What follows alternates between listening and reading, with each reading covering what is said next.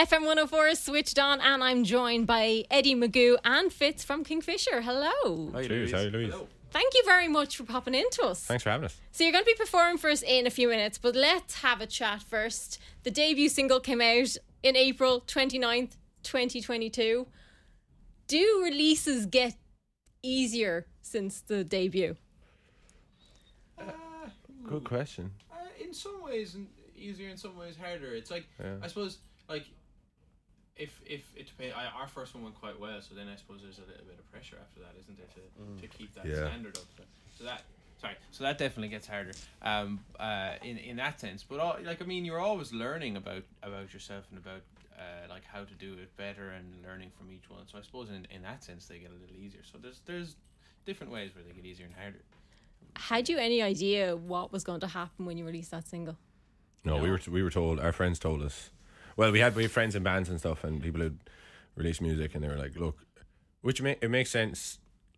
Like, your first one should really be a dud, because it's like you've no experience, you've no backing, or you've no whatever attention. Yeah, there's no eyes on you at all. No one even knows you exist. Like, so for it to do anything at all it was amazing. Now where it went, or like, I remember Fitz nearly taking the kitchen door off the hinges. Yeah. We were all living together in college, so when it came out, the morning it came out, like, we were all in the kitchen chatting about it. It was a good time, and it was a bit of a buzz, and getting all these messages. And then I went down to the room and I checked the Spotify for Artist portal, and I had a clue what I was looking at. Like, I was oh, look, there's like 4 people listening now. This is really cool.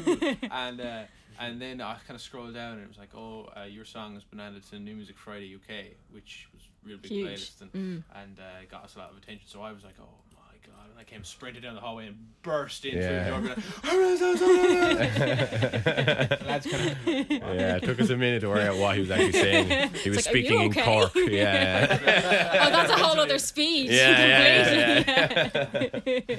And you all, as you were saying, you are into college together, you've done engineering. Did you ever get to use that degree before you went and did music? 2 months maybe? Yeah, a little bit. Well, actually I didn't. He did for about 2 months. Yeah, I did to a certain degree, but, well, pardon the pun. We I suppose, like, the whole engineering thing, as far as it is for music, there are still elements of it that pop up, like, I don't know, from like sound design, or from like even some of the ways, like waveforms and stuff, or pattern. I know very, very, very light stuff, especially when we're playing more folky, kind of acousticy kind of music, rather than the drum and bass or any of that crack where you have big synths. But yeah, I'm sure it's in there somewhere in our heads. Yeah. Not that I think that's the thing, when you go to college and you put in the work, you're like, you need to find somewhere you can use at least a part of it, just to make sure it was worth it. So Mammy doesn't lose the head completely. I'm in a similar position. So I made a brochure. You got to cover yourselves. But you've managed to sell out the 3 Olympia on March 21st and 22nd. So it's over 3,000. I think it's about 3,500 people. What was your first gig like? How many people did you play in front of for that? Was it Pharmacy?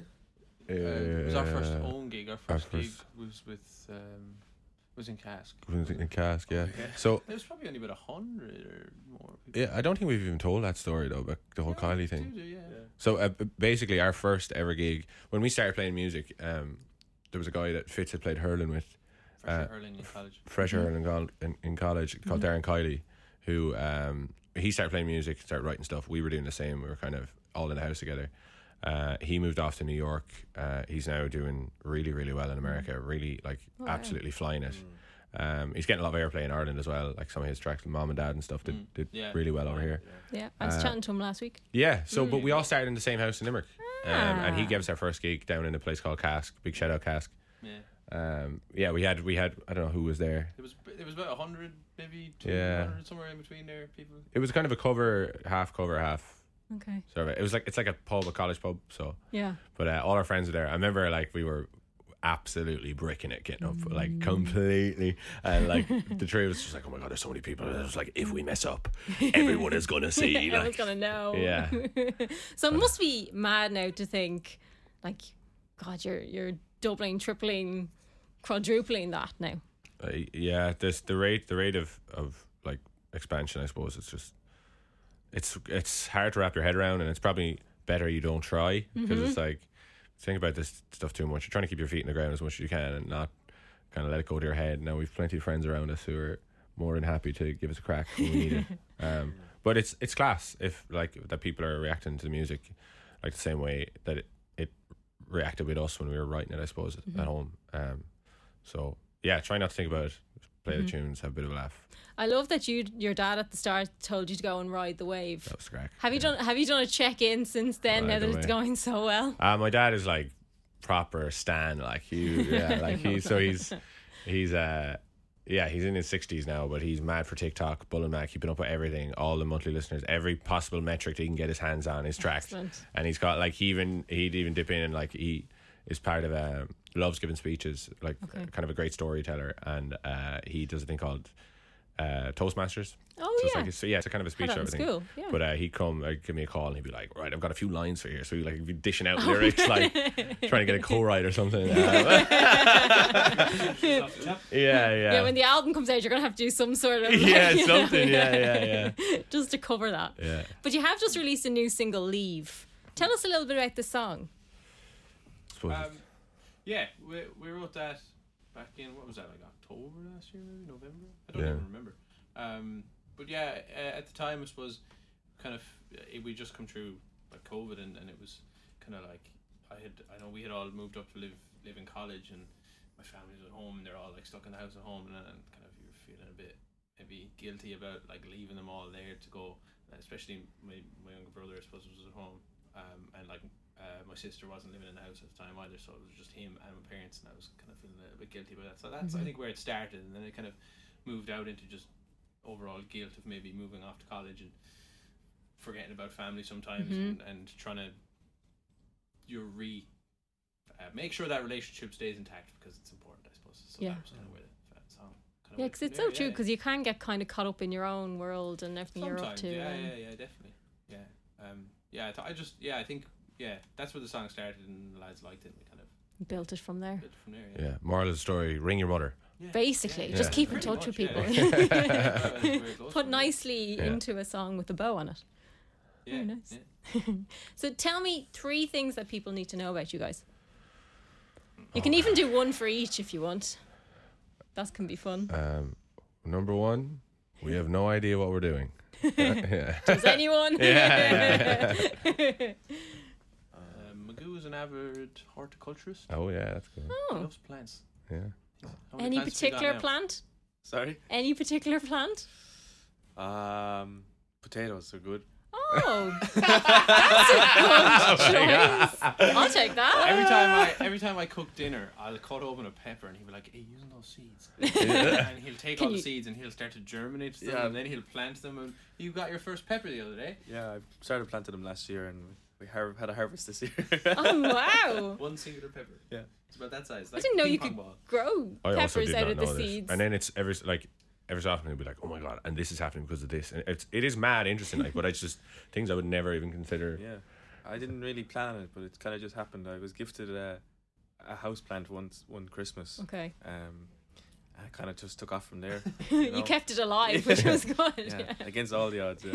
He's struggling now with the amount of plants he's got to take care of them all. Yeah. This thing, they all need a bit of love and talking to. You're gonna have to give up the band, man, to keep going. Yeah, I know. You also seem to do quite a bit around the house and the kitchen that you kind of wrote songs in. So you do the kitchen table sessions, but you're also doing kitchen tours. Yeah.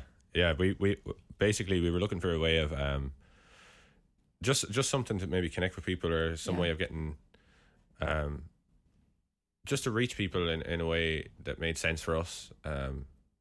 So yeah, instead of just screaming on social media, please God, listen to our songs or whatever, and like that's great and it works or whatever, but maybe when we were at home, we were writing the music or we were playing tunes in the kitchen, or even like I learned to play guitar at like pre-drinks at house parties and stuff, and it was always that kind of setting that we thought we could just take it and just move it to other people's houses. So we got people to sign up, and we've done it once in different counties. We've done one in Vancouver and London last week actually, cool. which was brilliant. But yeah, we just go into people's houses, play a couple of the songs, kind of chat to them and see how they found the band, and kind of raid their fridges, you know yourself. Anything interesting you found in the fridges? Oh, we had mimosas. Yeah, it was like 10 o'clock in the morning. This like big crowd of people were like, floor and mimosas. So we were like, yeah. Oh wow. We're thinking about doing a nighttime version of it. Actually, we were considering that as well. So you bring each house. You bring them along. like to the 12 next house. houses. Yeah. Oh, just- Jay versus yeah. around Christmas time. would be Yeah. a The good one. Vancouver one was amazing. Yeah. We went over, and obviously, like, the population in Canada of Irish people, young Irish people, is Huge. insane. So we did a couple of houses during one of the days, and as soon as you hear an Irish band is over or whatever, obviously people want to taste the home. They're bowling mad for it. So we ended up with like 50, 60 people in each of these houses. And it was like it's just a big session for the whole thing. It was class. It was unreal. Yeah. Oh my goodness. Yeah. You could literally be paying, like selling tickets for these things. Yeah. Well, maybe, but like, Once you've done the Olympia. maybe, yeah. We'll see from there. Yeah. But you're going to do Shot in the Dark for us. Yeah. Tell us a little bit about this song. Well, Shot in the Dark was written the night we all quit our jobs. We just finished college just a couple of months before that, and kind of got jobs to tie us over while we were working out what we wanted to do with the music or how it was going or where we were headed. So we were getting attention from labels and stuff and industry people, and found a group of people that we really wanted to work with. So decided we'd give it a whack. And the night we came home from England, sat around the kitchen table and kind of decided between us that this was what we wanted to do, and we're going to have to explain to the parents that we were throwing away degrees and doing the stupidest possible thing you could do. But we wrote it between ourselves, for ourselves, and not really expecting that it would ever go anywhere. Okay. Which seems to be a kind of a pattern with these things. Like, people find the songs that people want to hear are the stuff that you would never expect them to hear, if you get me. Which is interesting, kind of isn't ironic. it? Yeah. So that's the whole story, I suppose. Shot in the Dark. Yeah. And if people want to find out more and keep up to date with everything you're doing, where's the best place to catch us? Instagram or TikTok, either or. It's Kingfishr without the E, official, on both, and we'll just pop up. So Excellent. So this is Kingfishr with Shot in the Dark on FM 104. cheers. Cheers, Louise.